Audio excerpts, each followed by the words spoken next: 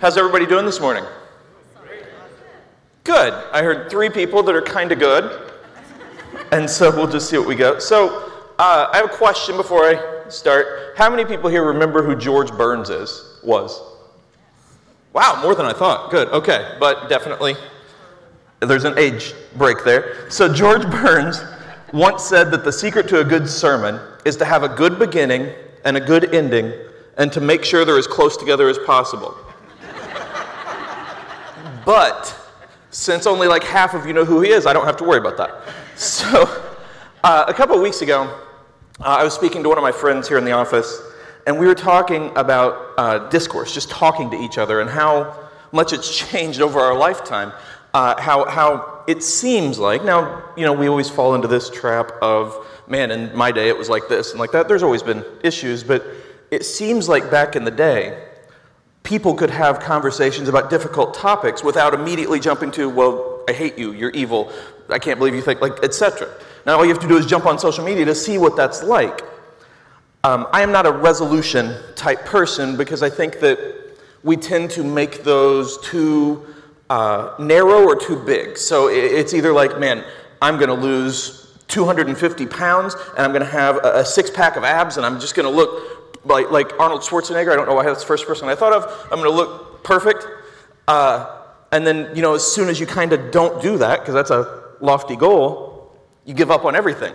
Or you're like, you know, I'm just going to be a better person this year. Well, what's that mean?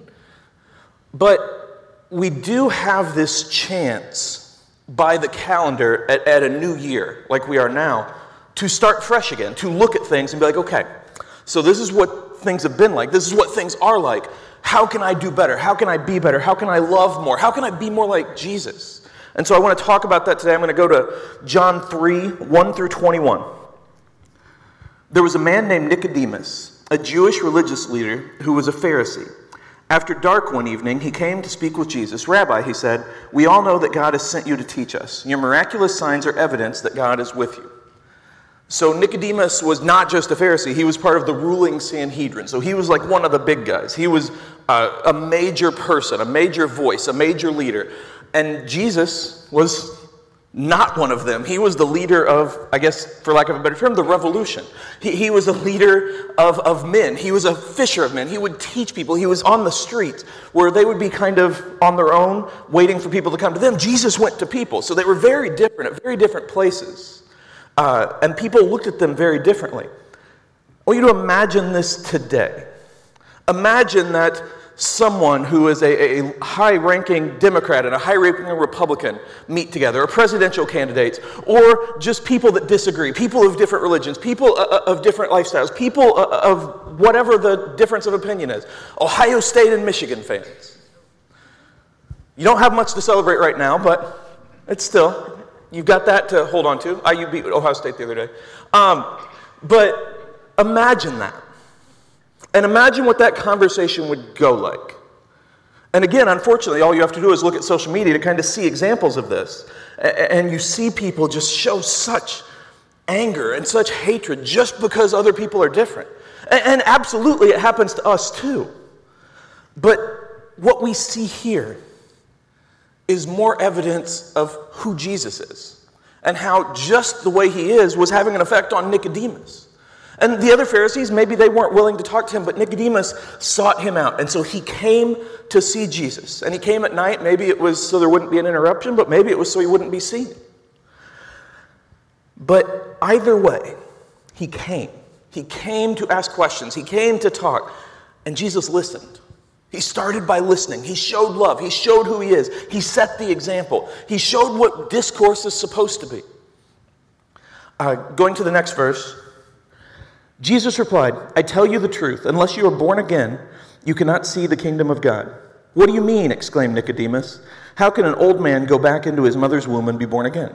Jesus replied, I assure you, no one can enter the kingdom of God without being born of water and the Spirit. Humans can reproduce only human life, but the Holy Spirit gives birth to spiritual life. So don't be surprised when I say you must be born again. The wind blows wherever it wants, just as you can hear the wind, but can't tell where it comes from or where it is going. So you can't explain how people are born of the Spirit. So Jesus is very straightforward here. He goes straight to the point, but he's also very loving. He shows gentle truth. He doesn't attack the Pharisees first. He doesn't attack Nicodemus first. He just starts talking about what Nicodemus asks about. He starts talking about the truth. Now for us, we've grown up in the church or we've been familiar with the church, so we know the concept of born again.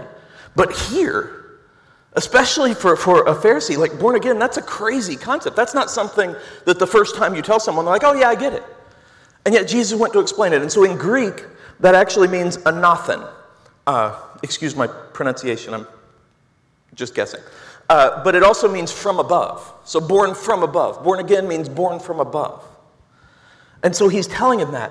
And Nicodemus asks a question that, again, we think, well, how do you not know this? But he doesn't. It's never been talked about before. And it's a legitimate question. And Jesus answers him. He answers him with truth. He answers him with love. And at the time, the Pharisees and the Jews at the time felt they deserved heaven because they were God's chosen people. They felt that was it. They're like, I don't need to be born again. I was born a son of Abraham, a daughter of Abraham. And unfortunately, I think that sometimes we fall into that feeling of we deserve it. I've gone to church my whole life. I know Jesus. I know the answer to this. You have to listen to me. You should listen to me. I'm right. And we go into conversations acting like that and treating people like that. And the conversations, the discussions become arguments because we act like we deserve to be heard. And then if somebody asks us questions, whatever. But imagine if Jesus responded the way that we sometimes respond to Nicodemus' question. Imagine if he's like, come on. I told you what you needed to hear. Just get with the program. Or come on, you're so stupid. How can you not get this by now? I mean, that's an immediate closed door. But we know that Jesus would never be like that because Jesus is love. Jesus shows love. I have a quote from C.S. Lewis. I have a few heroes in my life, and C.S. Lewis is one of them. I think he's like a modern-day Paul. He is really smart. I guess he's gone now, but he wrote a lot of wonderful books, and he really brought Christianity to a lot of people.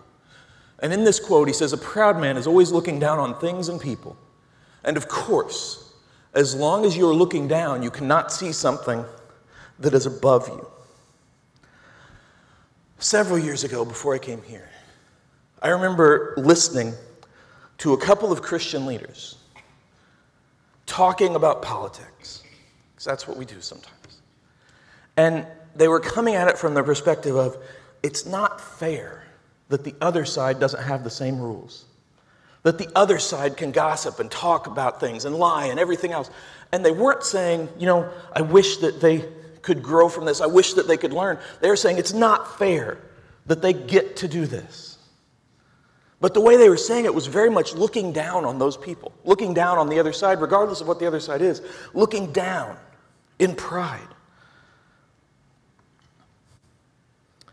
When you look down on other people, when we feel like we deserve it, when we walk around with pride, and I'm not talking about good pride like, pride in your faith. I'm talking pride, like the seventh deadly sin, which isn't, a thing, but still. When we do that, and we go into conversations like that, where we're looking down on them, on what they believe, on how they live, or whatever, we're not paying attention to the opportunities from above. We're not showing who leads from above, who serves from above. And it leads to patronizing, to talking down to. It leads to anger, it not being listened to, it not being accepted. It leads to wanting to be right rather than desiring to live right. That's what pride can do. And that's what C.S. Lewis is talking about. And C.S. Lewis was a very, very smart person. I don't know whether it's apocryphal or not, but it's said that his conversion to Christianity, he was an atheist, and J.R.R. Tolkien, who wrote Lord of the Rings, he gave him a bunch of books, because he knew how C.S. Lewis was, about Christianity and about Jesus. And C.S. Lewis got on a train and read every one of them. And then he came off the train a Christian. Because logically, that's how he came to it. So he was very smart, and yet he went into conversations not acting like that, not talking down to, not patronizing. And I go back to Jesus. Imagine if he treated us like we sometimes treat other people. Imagine if he just listened to us so that he could respond, or if he just put us in situations where, he could make fun of us. Again, he'd never do that. So if he would never do that, how can followers of Christ ever do that? And when Jesus is talking about being born again, it's a new concept.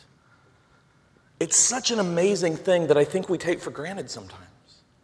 Because to be born again means that literally every person has a chance at heaven.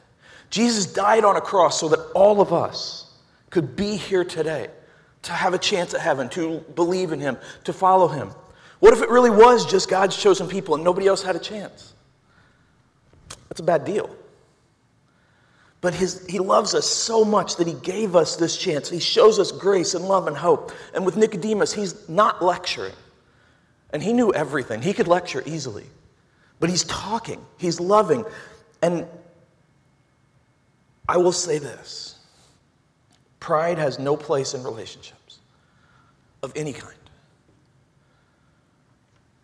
Everyone has a chance at what Jesus provides, and it's up to us to show them in the way we talk, in the way we act, in the way we live, in the way we speak, in the way we very much are. We're supposed to be an example. We all know that. Christian literally means little Christ. We're supposed to be that. And being an example, that's more than just not sinning. Because not sinning, it's not that hard. I mean, it feels hard and temptation and everything, but it's more than that. It's showing people a better way. It's showing people what Jesus showed them. It's living how Jesus lived.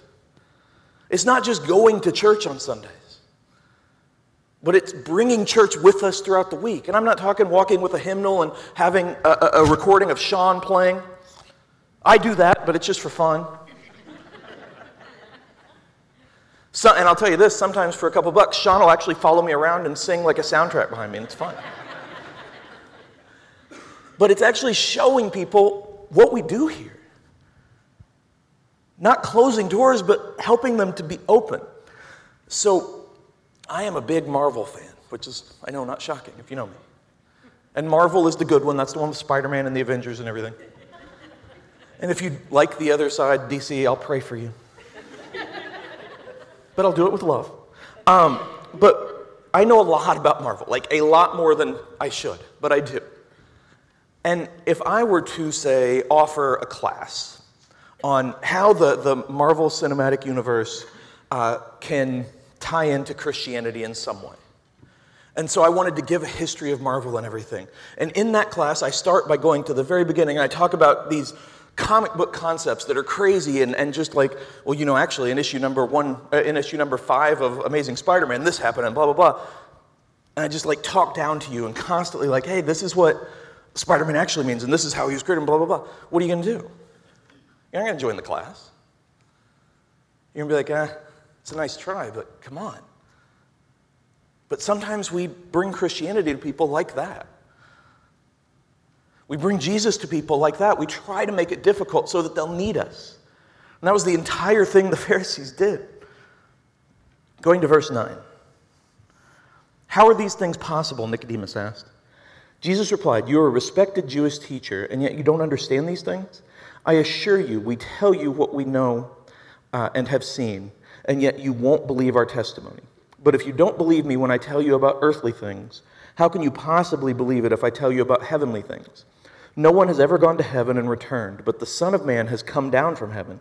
And as Moses lifted up the bronze snake on a pole in the wilderness, so the Son of Man must be lifted up, so that everyone who believes in him will have eternal life. Nicodemus asks him a question, and Jesus responds, again, in a loving, a truthful way. He doesn't dumb it down for him. He doesn't say, what a wonderful question, patronizingly. He's like, you should know this stuff. But not in a you should know this stuff. It's like, you should know this stuff because other people listen to you and it's so important. And he's excited and you can feel it as he's talking, how excited he is to be discussing things, to have a back and forth. Because conversation is always two ways. It is never one way. If a conversation is one way, that's a lecture. That's not fun. Although I guess right now it's kind of one way, but we'll ignore that. Conversation is asking about their life, about their hopes, about their dreams, about their beliefs, not just so you can shoot them down. Be like, oh, good, I'm glad you brought that up because I have an argument against that. But just asking so that you can build that relationship, because helping someone find Christ is relationship first. Because Jesus built relationships with the disciples. And step by step, he loved them and he showed them how to do it with other people. And that's what we're supposed to do.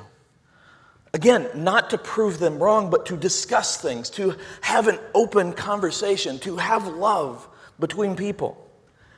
If you go into a conversation or a meeting or anything with the mindset, okay, how can I change them? You've already lost them. Because the answer is we cannot change anybody. We are changed by Jesus. We are changed by his love. We are changed by his Spirit. We are changed by this feeling of just completeness, of love, of everything that he gives us.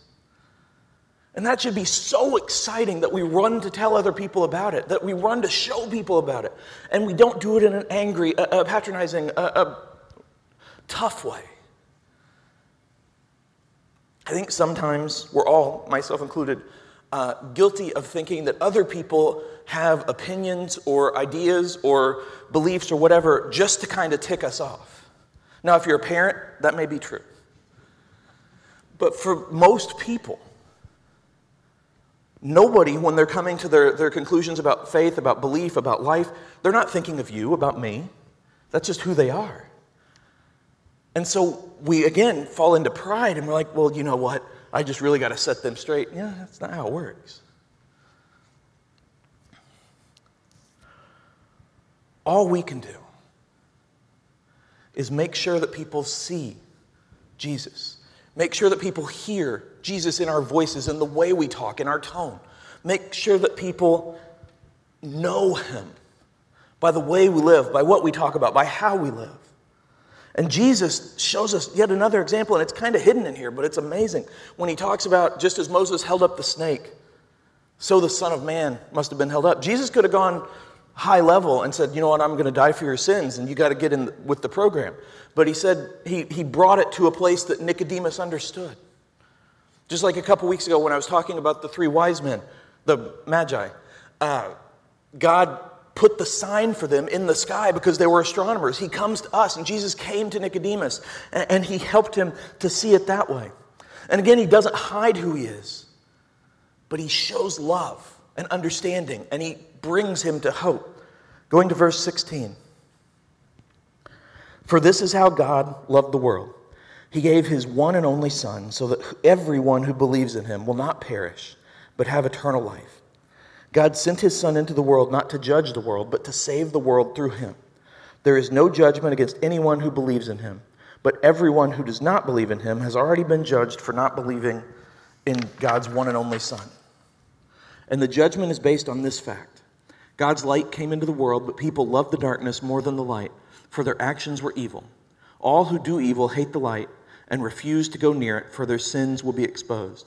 But those who do what is right come to the light, so that others can see that they're doing what God wants. This starts with the most famous scripture in the world.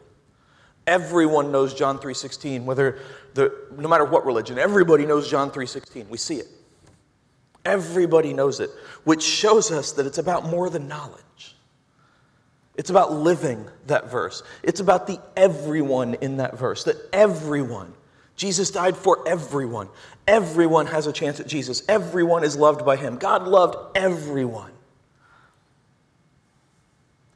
Everyone who believes. And then my favorite verse is actually right after it. It's 17. And in different versions it says judge, and some it says condemn. Either way, the idea is the same. He didn't come here to judge us. He didn't come here to condemn us. He didn't come here to shame us. He came here to save us, to show us a better way. And sometimes we confuse the meaning of judgment because we think, well, I have to judge what's right and wrong. Well, yes. But there's a good way and a bad way to do that. We live that judgment. We don't throw that judgment on other people. Sometimes we hastily rush to point out other people's sins because we think if we just bring it to the surface, then we can fix them. But we forget what they're dealing with. We forget what their life is. We forget to show them that once we were messed up too.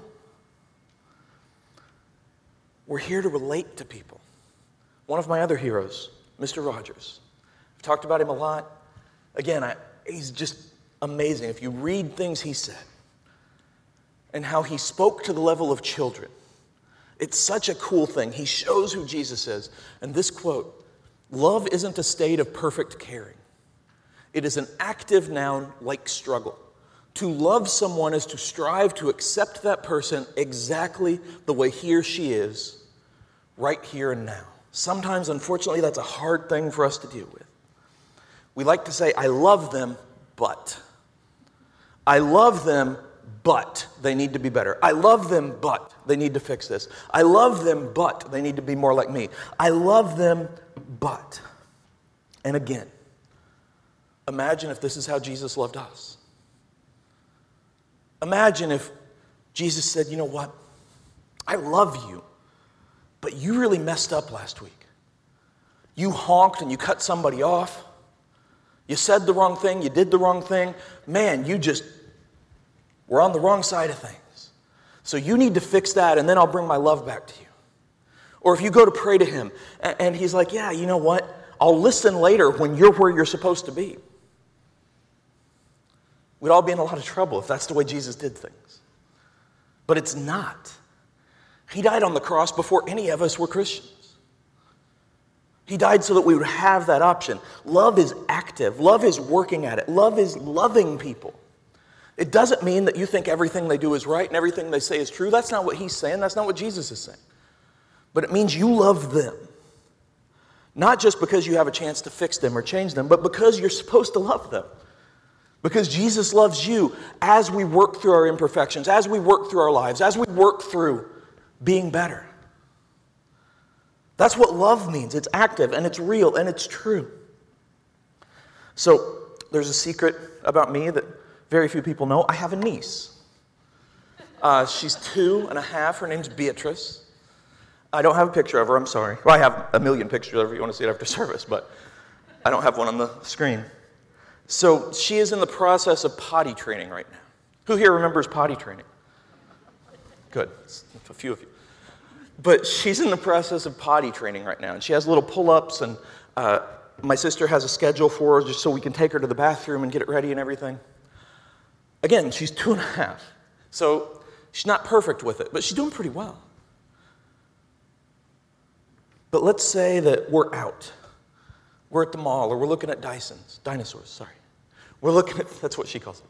We're looking at things, we're doing something, and she has an accident.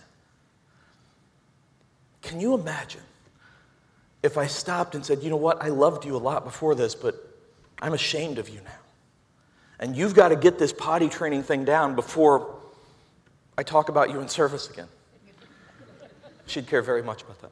No, but imagine that, or with your kid, or with your family, or somebody. And you're like, yeah, Beatrice, you messed up. Sorry.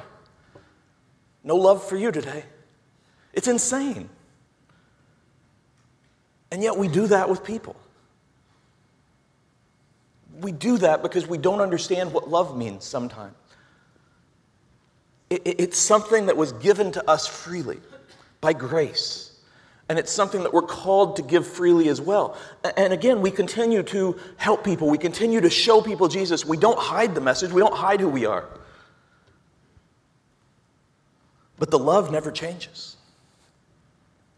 Because love is what we're supposed to do.